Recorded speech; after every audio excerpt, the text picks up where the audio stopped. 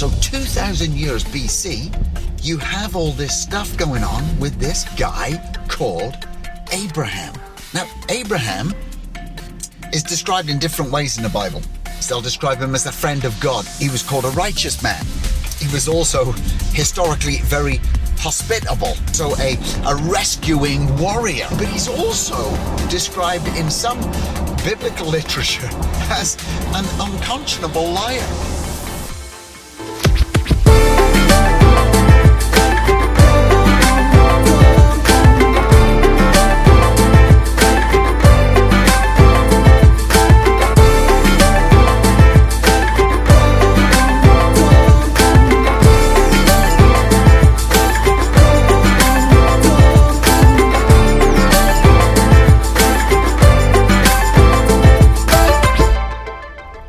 Hi, and welcome.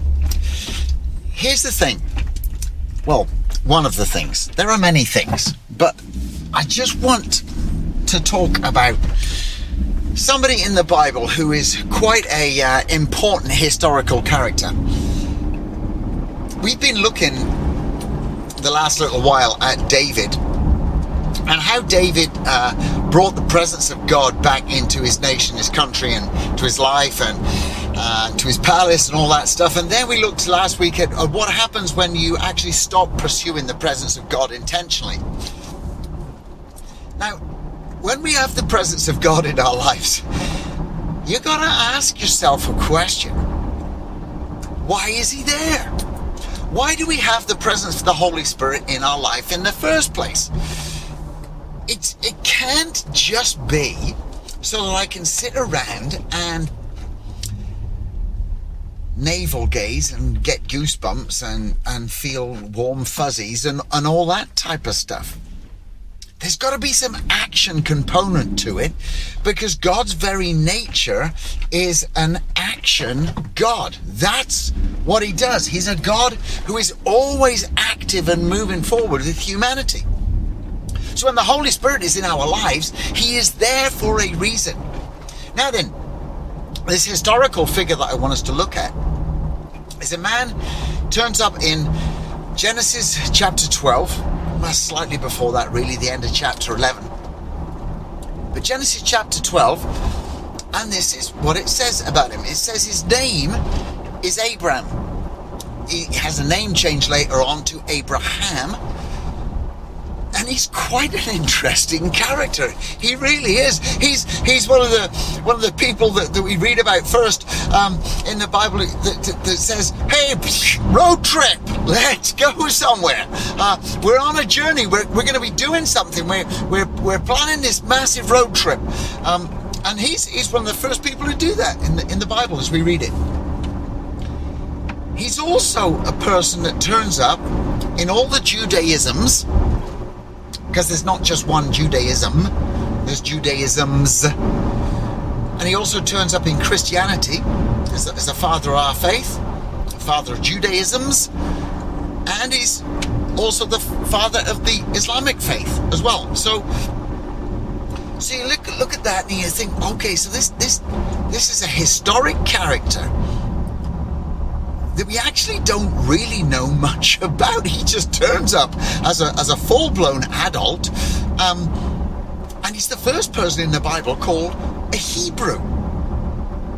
We don't even know, really, can't nail it down with massive certainty where that term comes from. But it's applied to him first before anybody else. And then all his descendants are Hebrews after that. So this man says these great words. Road trip. Who doesn't like a road trip? I love them. I love driving. I love everything about driving. I've never actually got over the first thrill of being in a car on my own and being allowed to drive. Now, I know a lot of people see driving as just a means to an end to get from one place to another. I don't. I just love the experience of driving. It's just good fun. And it never gets old for me. I just really like it. So Abraham says these words, road trip. Now, I said before that we don't historically know too much about Abraham, and at one time Bible scholars actually thought that Abraham was just a symbolic figure to represent a nation. But in 1922 to 1940s, a bunch of people did some excavation of a historical archaeological site called the Palace of Mari. And in that archaeological dig, they found these stone tablets, and on those stone tablets was written references to the Hebrews as a group of people, and also there was written references to Banu Yamana, and that is the Benjamites, sons of the right, sons of my right hand, and all of this is written down on these stone tablets, which gives a good, solid, tangible, touchable reference to these biblical figures that some people just thought were mythical figures who were there for illustration purposes only. Now there's thousands of these stone tablets in the Palace of Mari, and they give a lot of historical background that's extra biblical information that puts all the biblical information into context. So 2,000 years BC, you have all this stuff going on with this guy called Abraham. Now, Abraham is described in different ways in the Bible. And if you read the different Bible scholars, they will also describe him in different ways. They'll describe him as a friend of God. That's a phrase that you often hear associated with Abraham, in the same way that you hear David was a man after God's own heart. Abraham would be called a friend of God. He was called a righteous man. He was also historically very hospitable. So when people came to visit, he gave them feasts. He killed fatted calves. He fed them. He baked bread for them, and he gave them food and made sure that they were looked after and protected. He was also a rescuing warrior. When he went off and he rescued people who were kidnapped by their enemies. And he did all that stuff. So he's a brave guy, but he's also described in some biblical literature as an unconscionable liar, because of his actions regarding his wife. Now, all that goes to show that this man Abraham, although he's deeply spiritual in his nature, he has all the human flaws and weaknesses that we associate with being a normal human being. This guy does not glow in the dark. This guy puts his trousers on one leg at a time like everybody else. He doesn't float and levitate into them. You know, this is a normal human being. So he has this spiritual side, but he also has these deep human weaknesses that are a part of his nature. And I love that, because most of the people that I meet, whether they're involved in church or not, have a deep spiritual yearning in them, and a deep spiritual part of their nature, but they're also, and we're all afflicted with the weaknesses of being human beings. And that's exactly what this guy was. And then God speaks to him. Now, he doesn't wait for him to become perfect before he speaks to him. God has this conversation with him in Genesis chapter 12. Now, I don't know what a conversation with God looks like, and I don't know whether he just felt it inside, in the place that knows things. As you often heard me talk about, he knew it inside. He knew in the part of him that knows. I know in my knower that this is what God wants me to do. And so I don't know if that's happened or if God spoke to him in an audible voice. I really actually don't know which way around that happened. But it says that he has this conversation with God in Genesis chapter 12. And the conversation goes like this. basically God says to him, I want you to leave your home and the place of your ancestors, and I want you to go to a place where I am going to give you the land that you will visit. And that's what he does. Now, I don't know about you, but I think that's rather strange. And here's the reason why I think it is strange. And this is basically what God says to him. I'm going to pull over here because I want to actually read this to you, because it's sort of important, I think, to get this right. Okay? So let me pull up and park. Let me read this to you, because I think it's quite fascinating. All right? So you have this part where it says, God says to this guy, Abram, the Lord said to Abraham, see, I'm not lying, Genesis chapter 12, verse 1, leave your native country, leave your relatives, leave your father's family. That's sort of like specific, isn't it? Leave your native country, leave your relatives, and leave your father's family. They're not leaving this to any misinterpretation at all. They actually expect him to do this. This is what God expects him to do.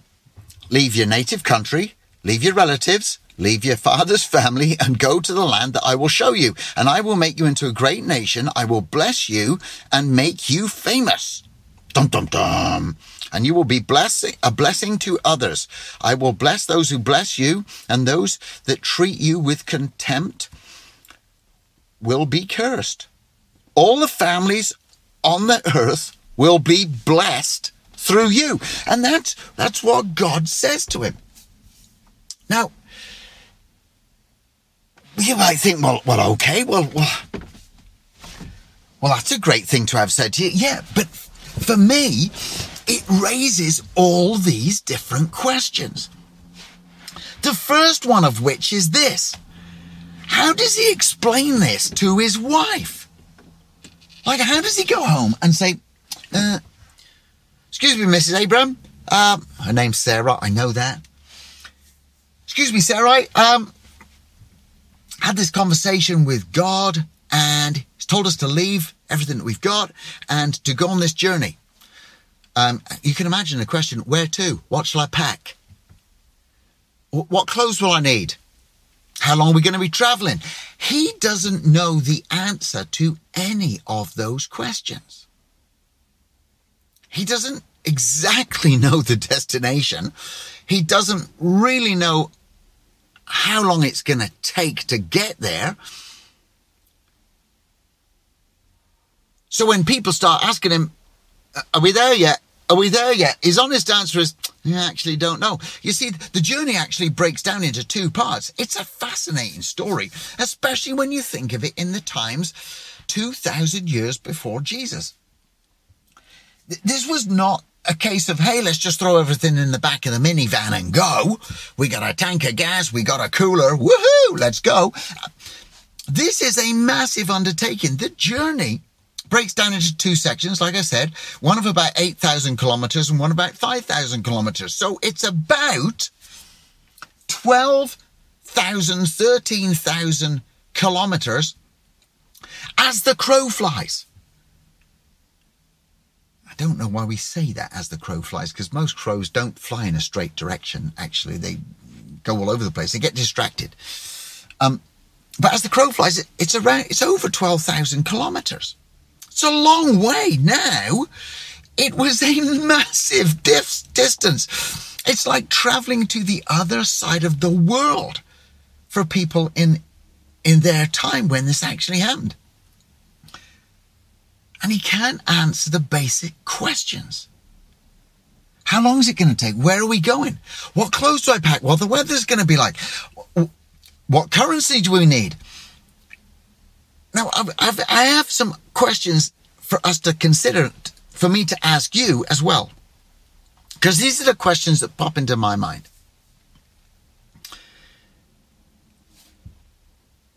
Does he already have land?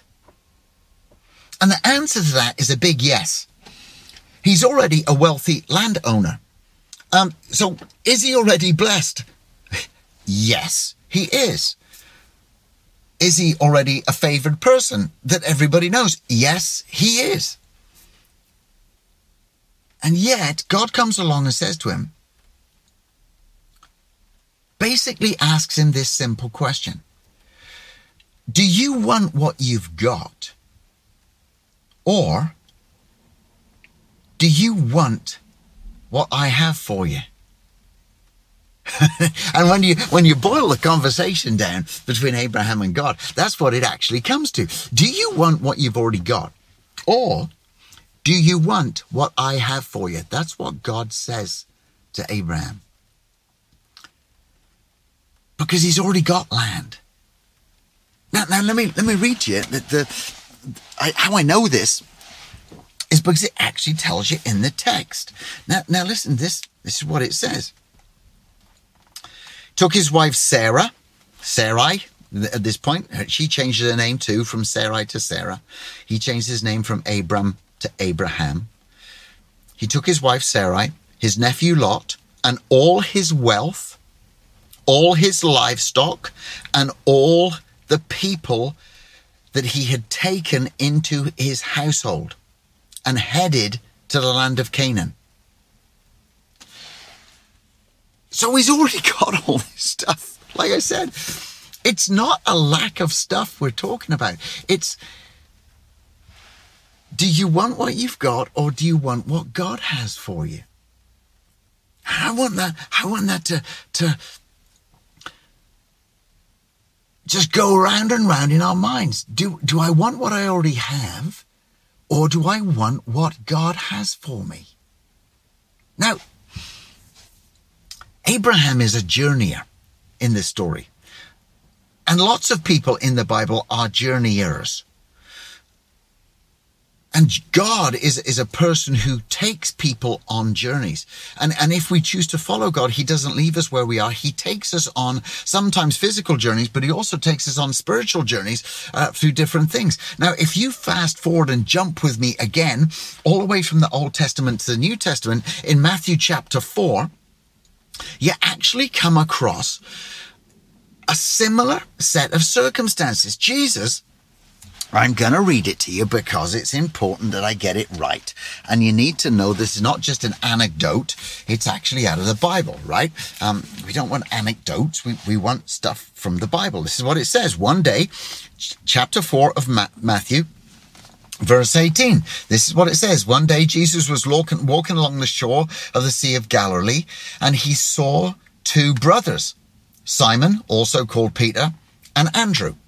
So Peter and Andrew, they were throwing the nets into the water, for they were fishermen. Jesus called out to them, "Come and follow me, and I will show you how to fish for people." We often say that, and I will make you fishers of men. And they left their nets at once and followed him. A little further up the shore, he saw two other brothers, James and John, sitting in the boat with their father, repairing their nets. And he called them to come too. They immediately followed him, leaving the boat and their father behind. Now, I want to ask you, when Jesus walks along the seashore and he calls these four guys, did they already have something to do? The answer is yes. Did they have a family? Yes. Did they have a family business? Yes. Were they successful at it? Well, sometimes they weren't the greatest fishermen in the world, but they were making a living. They obviously had family boats, so it was working for them. So when you look at all that, it's not like these guys were sitting down twiddling their thumbs with nothing to do. These were all guys who had stuff going on in their life. And it's like Jesus comes up to them and says, "Hey, come and follow me." And it's a similar inferred question. Do you want what you already have, or do you want what I have for you?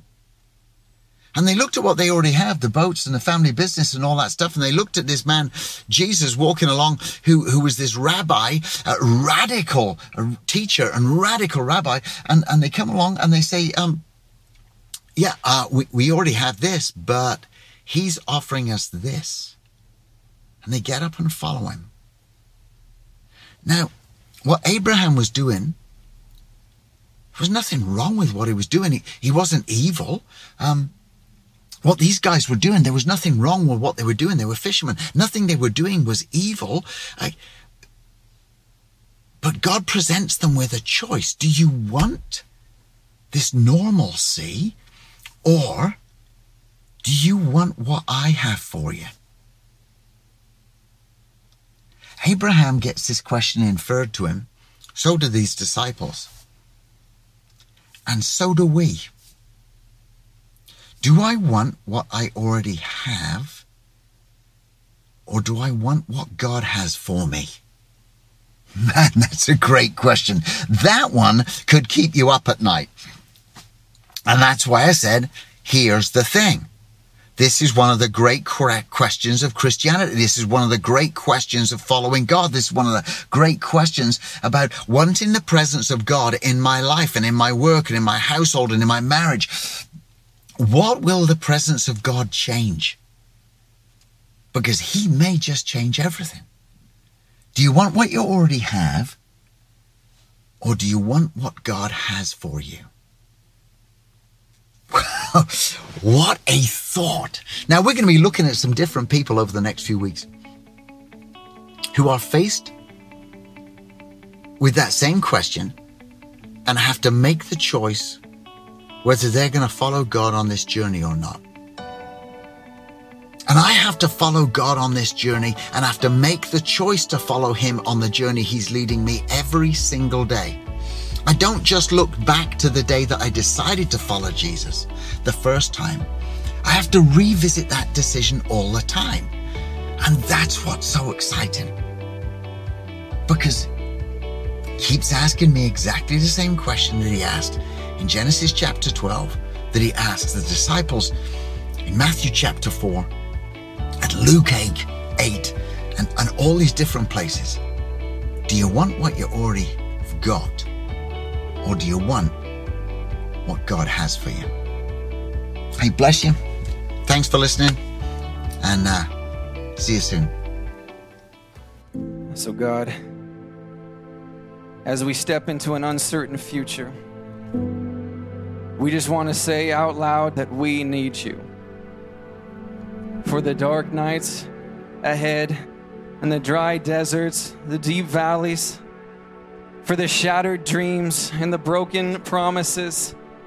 You see what we can't see, and you know what we can't know, and you heal what we can't heal. And so God, we need you. We need you to walk with us, we need you to guide us, and we need you to carry us. And so we forsake 1,000 lesser options and 1,000 lesser saviors, and we sing to you and you alone, and we look to you and you alone, and we run to you and you alone. And so we join with a choir of saints and angels all throughout the earth and all throughout every generation, and we worship you and you alone, Jesus. We don't know what tomorrow is gonna look like, but we know about eternity. And it's all about you, Jesus. It's all about you. And so we worship. We worship.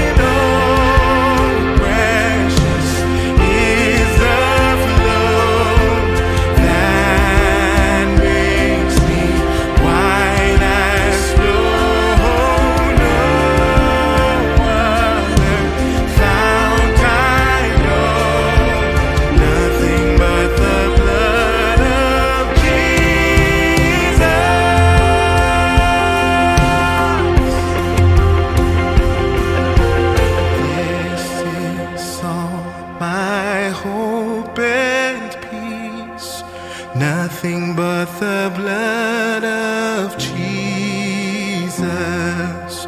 This is all my righteousness, nothing but the blood of Jesus. Glory, glory, this I see, nothing but the blood of Jesus. All my praise for this I bring, nothing but the blood of Jesus.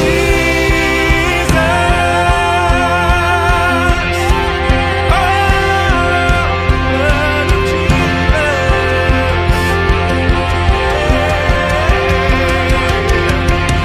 joyful, joyful, we adore thee, God of glory, Lord of love. Hearts unfold like flowers before thee, opening to the sun above.